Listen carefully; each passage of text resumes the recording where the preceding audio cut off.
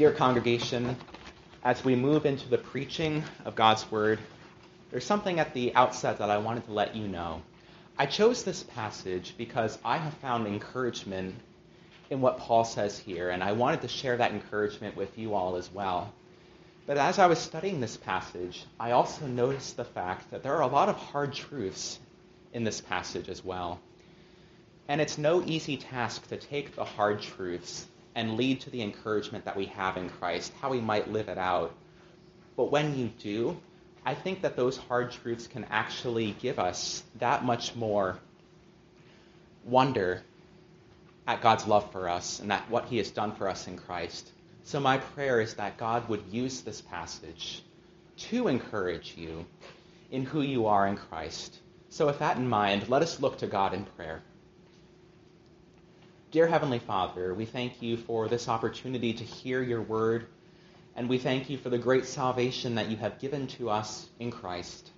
I ask that you would please bless the congregation, that you would please bless the word, that you would be glorified in this preaching, that Christ would increase and that I, your servant, would decrease, and that in all things you might receive the glory and your people might be built up in their holy faith. We pray all this in the name of our Lord and Savior, Jesus Christ. Amen. Now, I want to give you something to think about here, an interesting saying. For it is no empty word for you, but your very life. Again, it is no empty word for you, but your very life. Now, this statement comes from Deuteronomy 32, verse 47. Where Moses is preparing the Israelites to enter into the promised land. And he's reminding them of who they are as God's people, and thus how they should live. And Moses' main point here is that when God has given his Torah, his law to the people, it is not sayings that seem profound but have no impact upon our lives. Instead, they touch at the very identity of the Israelites. It explains who they are, and as a result, how God has called them to live. And I mention this because many of us have heard the phrase justification by faith alone before. And I'm sure that we all know how important this phrase is. It's a key part of the gospel message. And in fact, as next Sunday is Reformation Sunday, it was one of the key takeaways of the Protestant Reformation. The Reformers would declare sola fide, by faith alone. And while we know how important this is, and while we might know what it means, and also the fact that it pertains to us, we might wonder, how do we put it into practice? What does it mean for us to be justified by faith alone? What does it look like in the life of a believer? How do you know it when you see it? So if you have your Bibles, please turn them to Paul's letter to the Romans, chapter 5. We will look at the first 11 verses where Paul answers this question for us.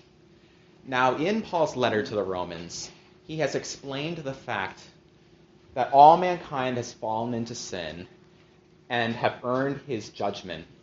He has also explained the fact that God has given us Christ to be our Savior, both for Jews and for Gentiles, and also the fact that this is not received by our own merit, but rather by faith in Christ because of what he has done. So now, in chapter 5, Paul begins to tell us what justification by faith looks like in our life. And as we look at it, I believe that it will build us up in our faith, and that it will cause us to understand just that much more what we believe and what God wants to do in our hearts because of it. So hear now the word of the Lord, Romans 5, verses 1 through 11. Therefore, since we have been justified by faith, we have peace with God through our Lord Jesus Christ. Through him we have also obtained access by faith into this grace in which we stand. And we rejoice in the hope of the glory of God.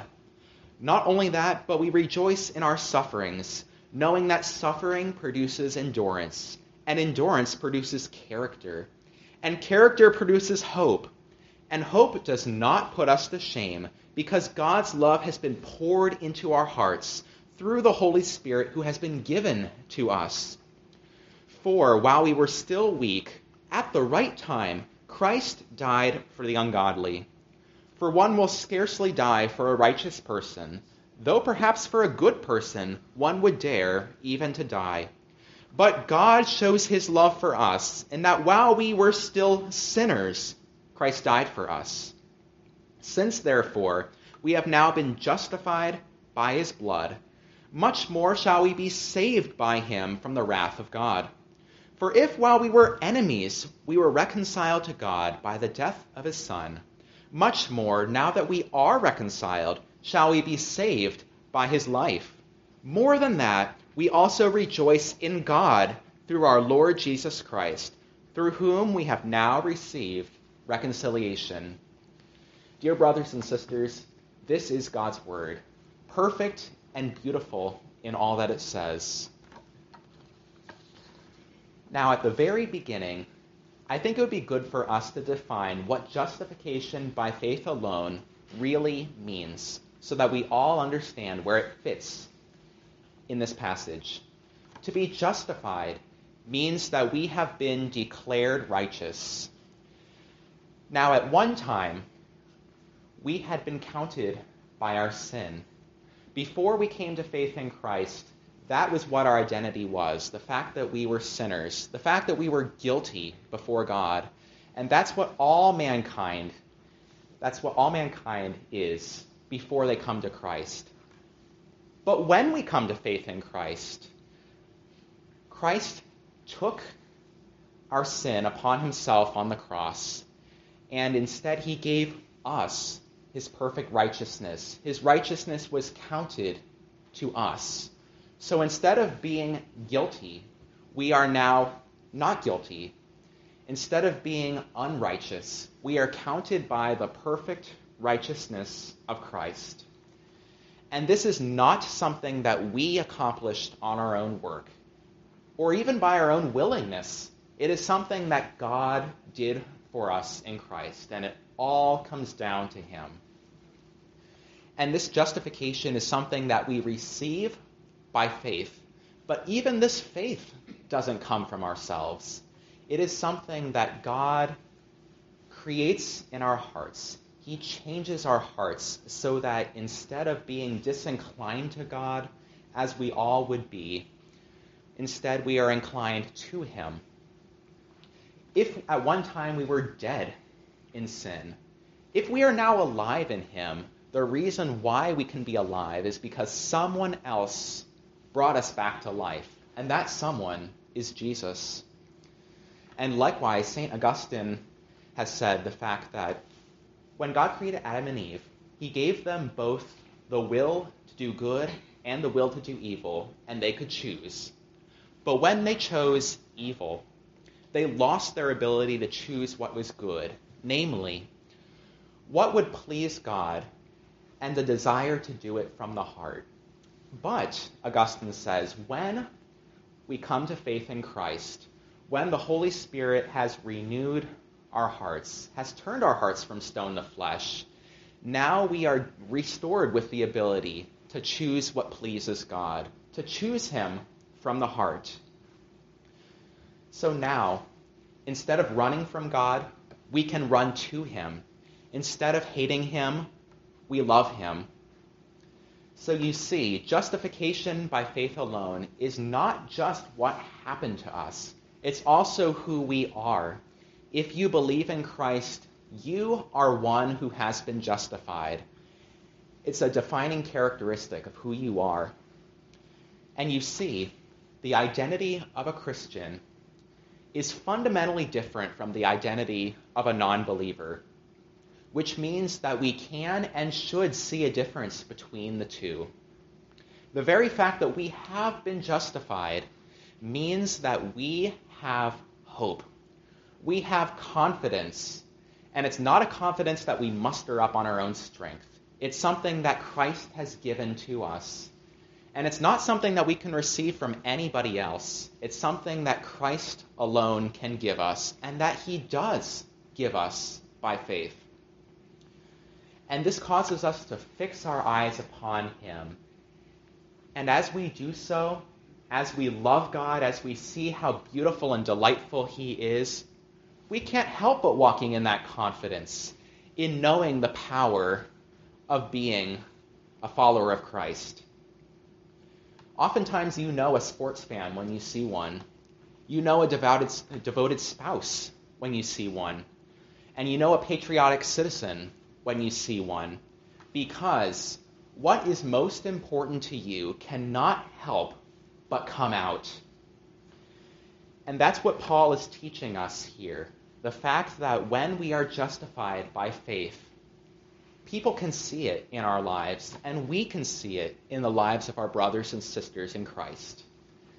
And Paul here is going to give us exactly what that looks like, how we are now different because we belong to Christ. So in this passage, Paul gives us two sets of cause and effect. Now you know what cause and effect means. When A happens, it causes B to happen. See this pen? If I drop it, it'll fall. But it only falls because I dropped it. If I had an empty dish in front of me, the only reason why it would be filled with ice cream would be if I scooped the ice cream into it. And likewise, if I came up to one of you and told you that I had an unusually good day or an unusually bad day, what you might say to me is, tell me what happened. It's productive to look for the cause that led to the effect that you're looking at, but it's also proactive to think about the effect that you want and to discern the cause that will lead there, or even what we're aiming for.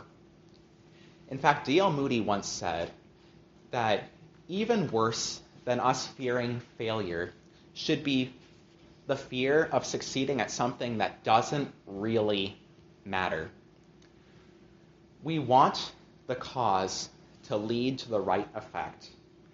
And Paul is telling us here that justification by faith alone is a cause which leads to good effects. And we want to see what those intended effects will be. First, justification by faith causes us to have peace with God, which gives us a specific outlook upon life. That's why verse 1 begins by saying this: Therefore, since we have been justified by faith, we have peace with God through our Lord Jesus Christ. Cause, God justifies us by faith. Effect, we have peace with him. How so? Because of our Lord Jesus Christ. Now, I'm sure that most people long for peace. And when we don't have peace within this world, it's because we live in a fallen world. Now, there's a movie that I like called God's Not Dead, A Light in the Darkness. And in this movie, there is a guest appearance by the band Newsboys. And they explain the fact that when you think about peace, you can think of it like a cross. There is a vertical dimension, my being right with God. There's also a horizontal dimension, my being right with my fellow human beings. And right at the center of the cross is Jesus. He is the one who causes peace with God and peace with my brothers and sisters in Christ. And Paul is specifically dealing here with the vertical dimension, our being right with God, and the fact that Jesus is the one who accomplishes that for us. Now, it's very important to know where peace comes from, because we can't have peace when we're estranged from God. That's why the prophet Isaiah said twice in his book the fact that there is no peace for the wicked. And it's also why the prophets Jeremiah and Ezekiel would get so concerned when false prophets would say, peace, peace, when there was no peace, when God's people refused to turn back to him, to repent of their sin, the very thing that would be necessary to have peace. And in fact, all they could expect was the opposite, a continued lack of peace. But if our sins have been forgiven, then there really can be peace between God and us. That's why Isaiah would also say, you keep him in perfect peace, whose mind is stayed upon you, because he trusts in you. And likewise, even though we might be recipients of Christ and of his peace, there may be times where we don't feel that peace. If we have run ahead of God like a little child might run ahead of his parents, or if we have stopped paying attention to what God has been telling us. And when we feel this lack of peace, it's really a call for us to put our attention back on Christ, to come back to him, to hear him, and to remember the fact that we are saved because of what he has done for us. And he will remind us of that peace and enable us to enjoy, to bask in the peace of knowing God as our Savior. Now, peace has 3 side effects of its own. Not only does justification by faith lead to peace, but this peace will mean 3 things in our lives. First, at the beginning of verse 2, we read, through him, Jesus, we have also obtained access by faith into this grace in which we stand. We have access to the place where we can stand firm.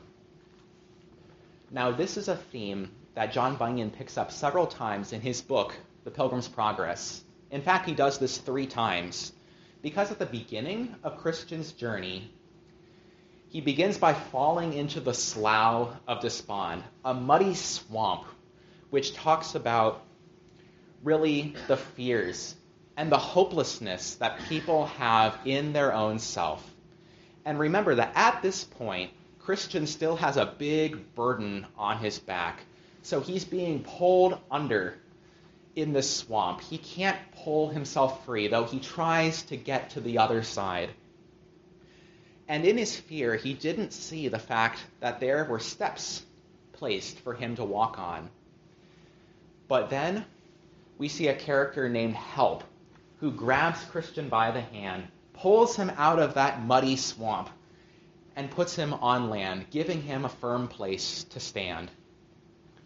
Later, Christian is walking through the valley of the shadow of death, and it's a narrow pathway, where on one side you have this deep ditch, a drop-off, if you will, and on the other side you have another dismal swamp.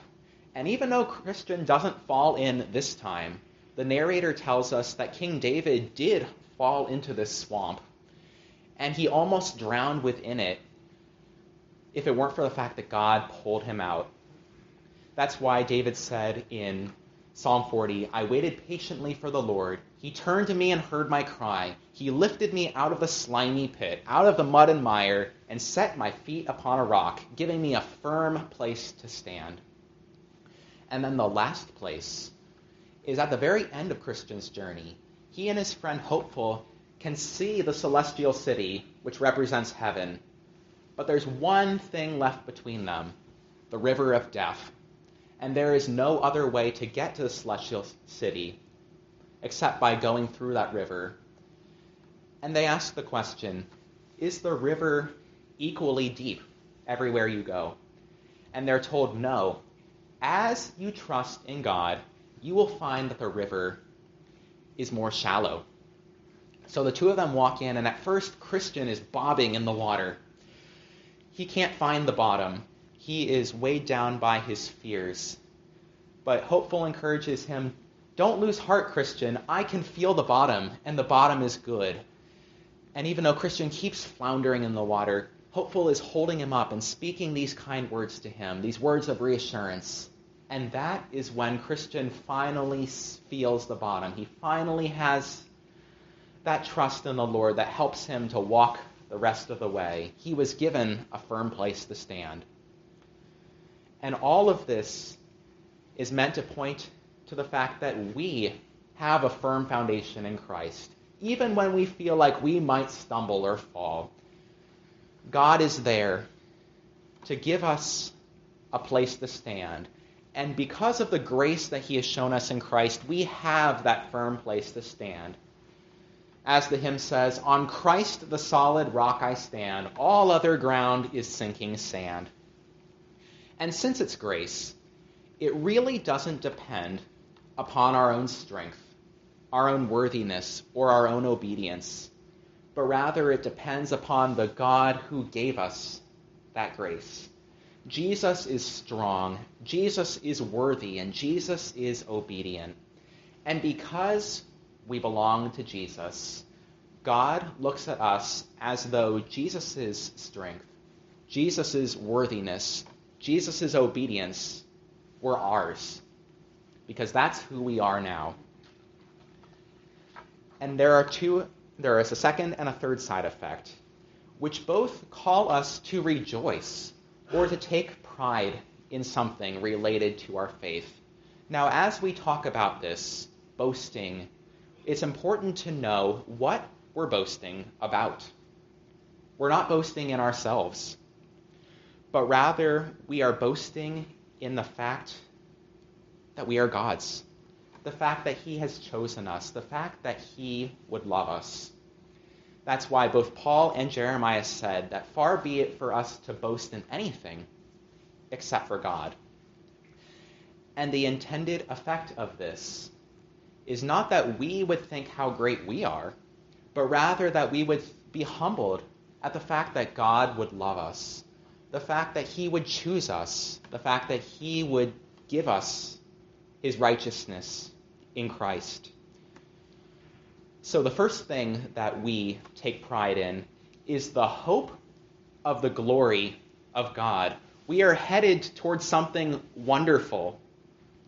God is glorious.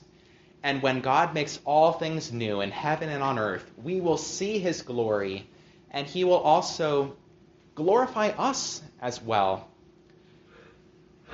And what a remarkable thing that is to look for, the fact that in heaven everything will be made glorious, and we will take comfort in the fact that God is ours, and the fact that we can see his glory, and in fact, to a limited extent, he makes us glorious too. But then Paul takes an interesting shift, because sometimes it can be hard to think about the eventual glory and goodness as we look at the pain and trouble in this world.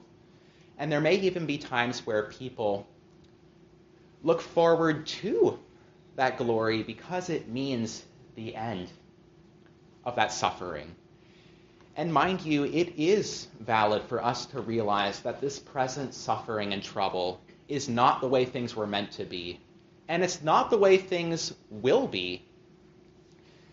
And yet, Paul tells us that as Christians, we rejoice in our sufferings. Now, why would we take pride in our sufferings? Why would that be something to rejoice in? The reason why, and the only reason why, is because the God who is in charge of it all, he takes everything, good and bad, and he works it together for a good purpose. In fact, Martin Luther would say the fact that our sufferings and our troubles as Christians are not because God is against us, but rather because he is for us. And what is he doing? He is working something within us which involves multiple steps. Here is the good purpose. First, we rejoice in our sufferings, knowing that suffering produces endurance. Whenever you do something hard and you work at it, you keep going, you don't give up. It could be lifting weights. It could be practicing an instrument. It could be preparing a new recipe or practicing mathematics. As you persevere, as you don't give up, it helps you to build character. It gives you endurance. And you get to the other side eventually, and it becomes easier. So now, this endurance produces character. It proves who we are on the inside. Now, if someone has a character flaw, it is within the person. And even though it might only come out at certain times, it was there the whole time.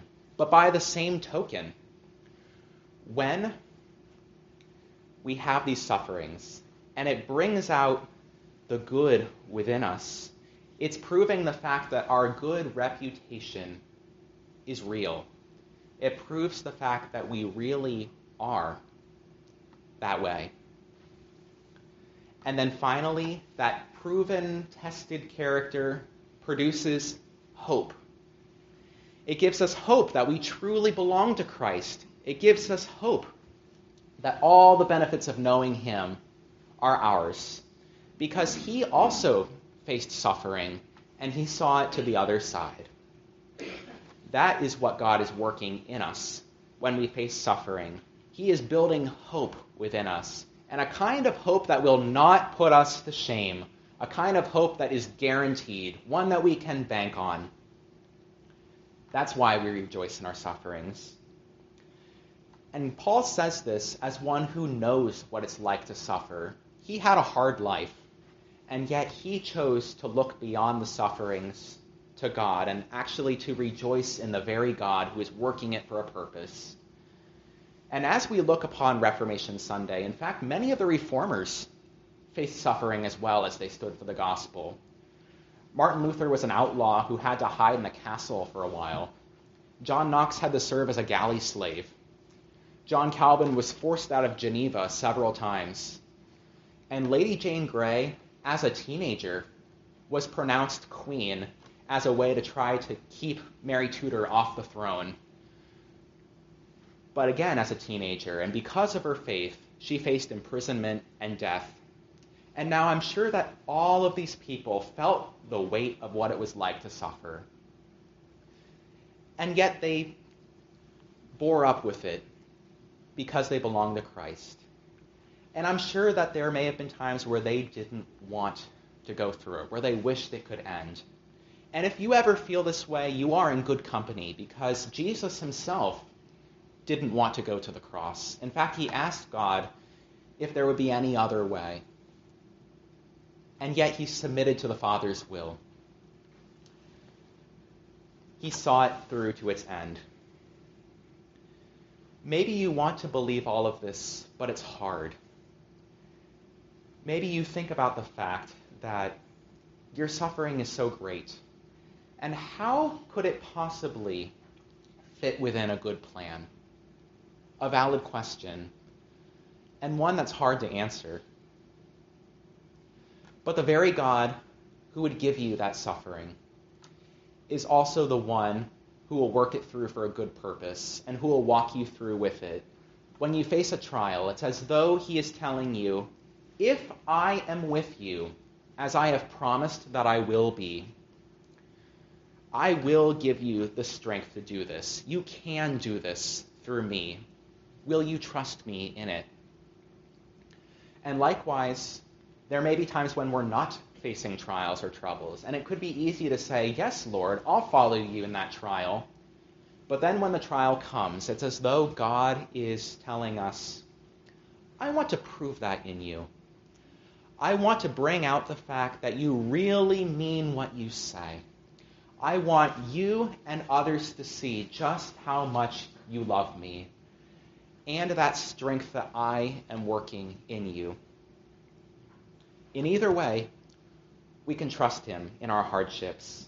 And because he is working something beautiful, something even more beautiful than our trial is hard, this gives us reason to praise him.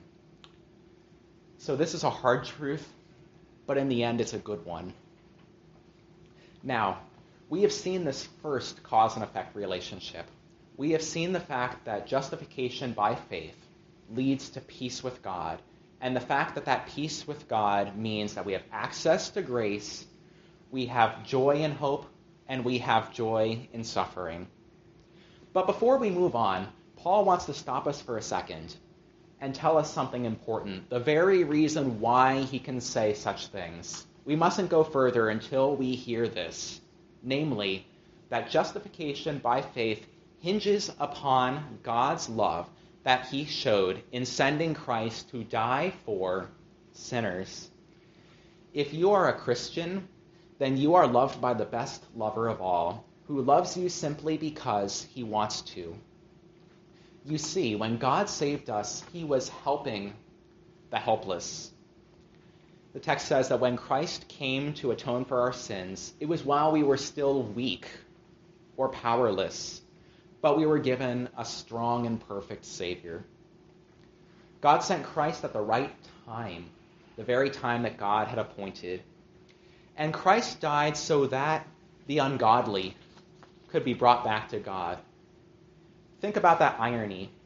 The helpless being helped, the ungodly being brought back to God and being made godly. That's why the Reformation stressed the fact that salvation is not our work at all. There is nothing that we did to save ourselves, and the Reformers were wary of any suggestions or even implications that would suggest that we did anything in our salvation. But when we see just how needy we are, just how far we have fallen, just how much we don't deserve grace, it gives us that much more wonder at the fact that God would love us, that he would give us that grace as a gift, fully and freely. This reminds me of a children's book written by R.C. Sproul called The Priest with Dirty Clothes. It's about a priest named Jonathan who was given the opportunity to preach before the king, and he was given a new blue robe when he was ordained. But as he was on his way, he fell into the mud, and the mud covered his new robe. And when he came before the king, he was not able to give his sermon. But the king said that he would give him another chance, but only if he could get a clean robe to wear. But here's the problem. When Jonathan got home, he tried his best to hand wash his garment, but it just made it worse. And in fact, it was now brown, not blue. And he tried to take it to the fuller, but the fuller could not clean it. He tried to go back to the bishop to ask for another robe, but the bishop could not give him a second one. The only one who could help him was the great prince, the son of the king. And the prince told him to go before the king, still in his muddy robe, because when he did so, the prince came and gave him his own royal robes to put on, and he took those muddy robes for himself. And because Jonathan was wearing these royal robes, he was now able to stand in the king's presence. But in response, Jonathan said that he would walk in obedience and that he would do right because he wanted to be good enough to wear the clothes. And that's where the prince reminded him, you can't be good enough, Jonathan. All you can do is trust in my goodness as you wear my clothes. And that's exactly what Jonathan did. So it is with us. We were not saved because we were righteous. We were saved because we were sinners, and because God loves sinners. Paul explains that it's rare for someone to die for a righteous person, though perhaps they might do so for a good person. And commentators disagree on what the difference is between a righteous person and a good person. But the point is the fact that usually, if one would die for another, it's because that person deserves it. But would a person die for someone who hates him, for his enemy? And as we think about this, we think about the fact that there's something wrong when a veteran is wounded in battle and he comes home but is not able to find a job or support, or when he's killed in battle but everyone forgets about him. We realize that there is something off, and it's unbelievable to think that someone would give their life for someone who didn't deserve it. And yet that's what God did for us in sending Jesus to be our Savior. That's why Paul says that for one would scarcely die for a righteous person, though perhaps for a good person one would dare even to die. But God shows his love for us in that while we were still sinners, Christ died for us. We didn't do anything to deserve this love or forgiveness. And guess what? God loved us even before we loved him. And that is true whether a believer has known Christ for all his life, one of the benefits of being brought up in a Christian home, or whether he scoffed at God for a long time before finally God did that 180 in his heart. But either way, God loved you first. And he saved you because he had compassion upon you. He saved you because he wanted you to be known not for your sin, but for Christ's righteousness and for the good thing that he would do for you. And this means that the life that you now have is substantially different than it would have been otherwise. And along with this salvation, God has given you confidence that you can face this life as God's beloved and forgiven child. So Paul has made this point. He has reminded us of the fact that we have been saved because we are sinners and because God loves us.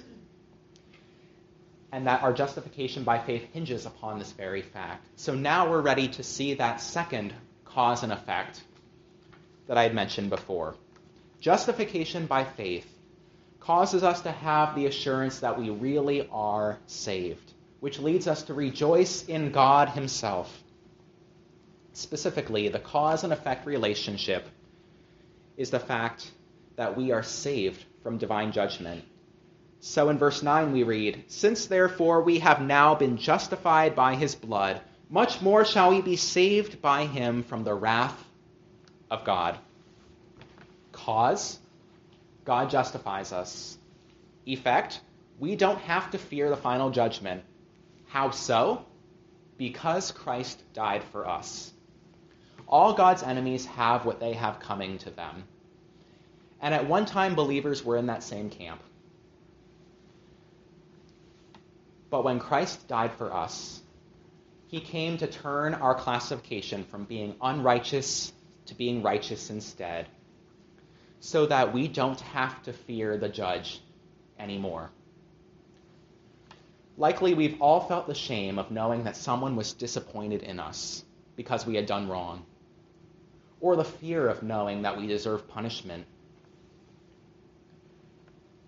If we feel this way about a human authority, how much more so would someone feel this way about an infinite God, one who sees everything, nothing escapes his notice, and an infinite God demands an infinite punishment.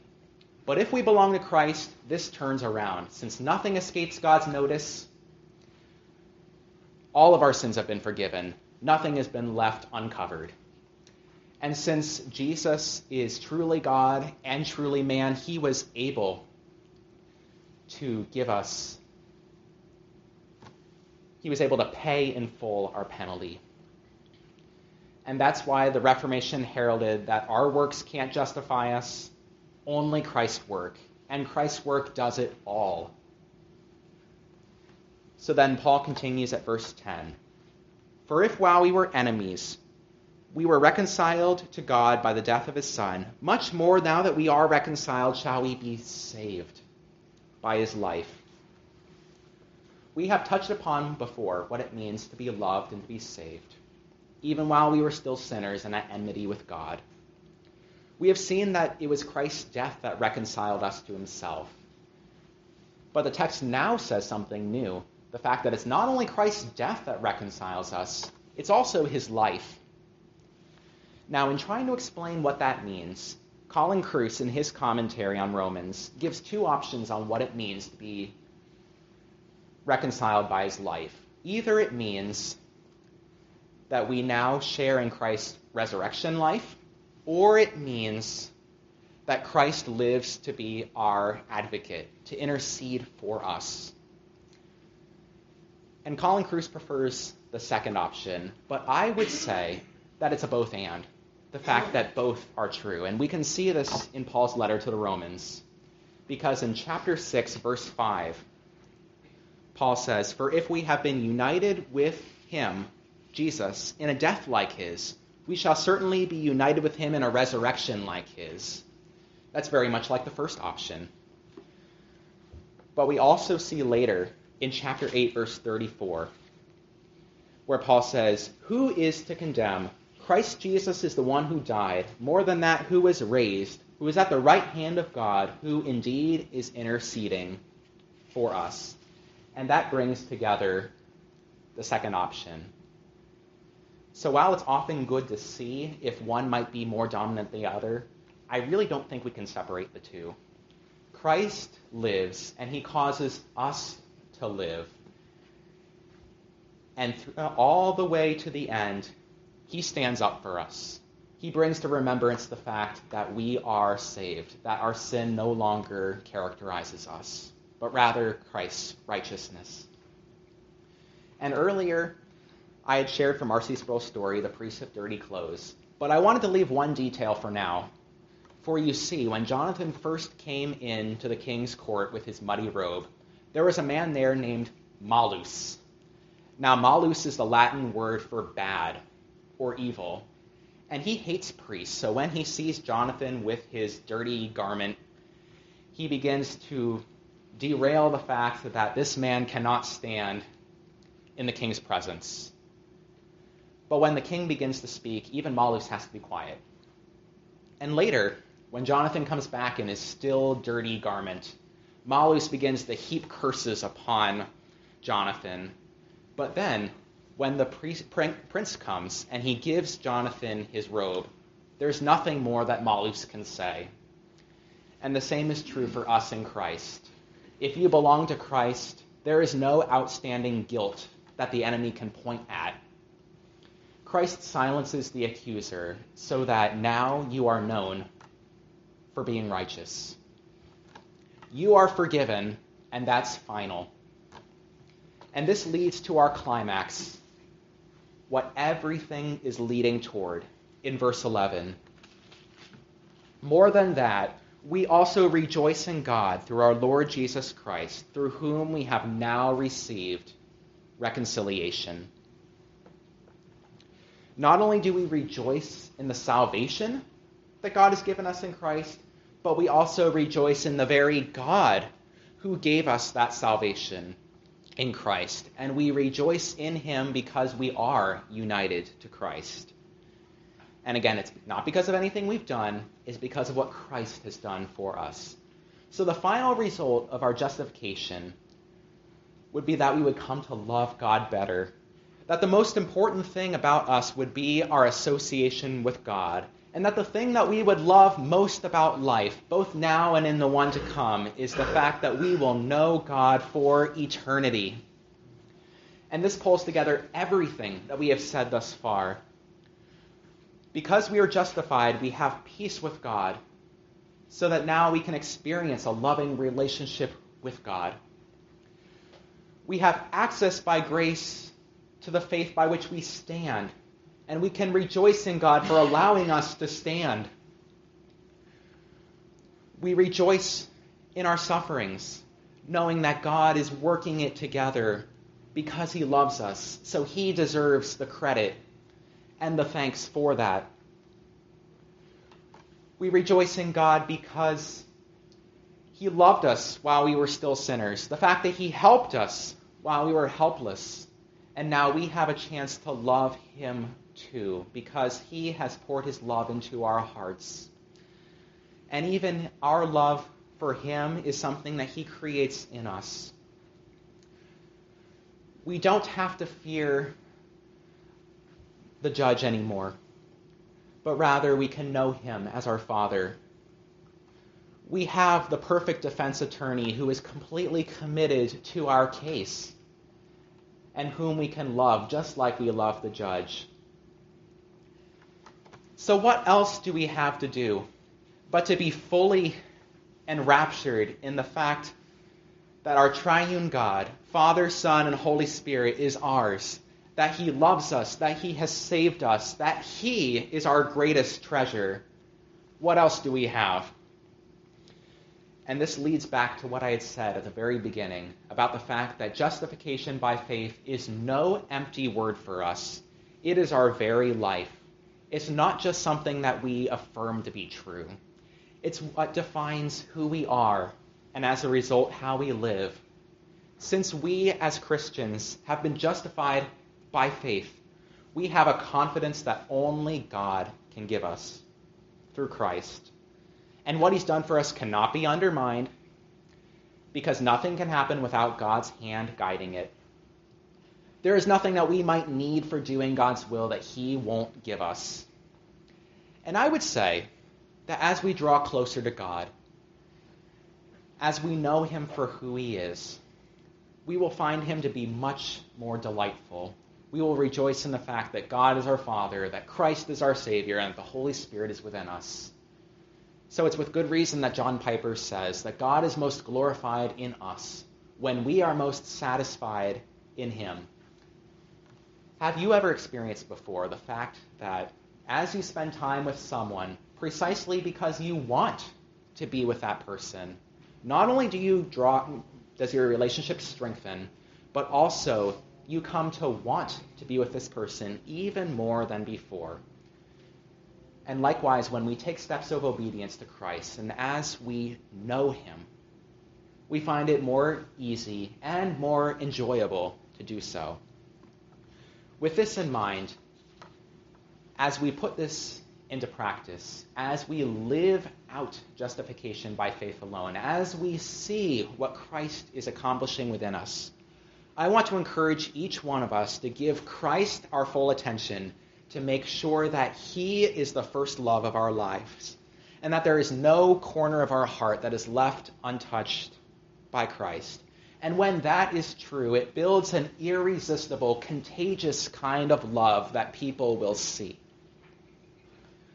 And the world needs to see this from us. They need to see the hope that we have. This world is full of anxiety and fear. It's full of a lack of peace with God and man. And people, though they try to find satisfaction in life, they can't find it, and yet they continue to keep trying to find it and keep doing all that they know to do.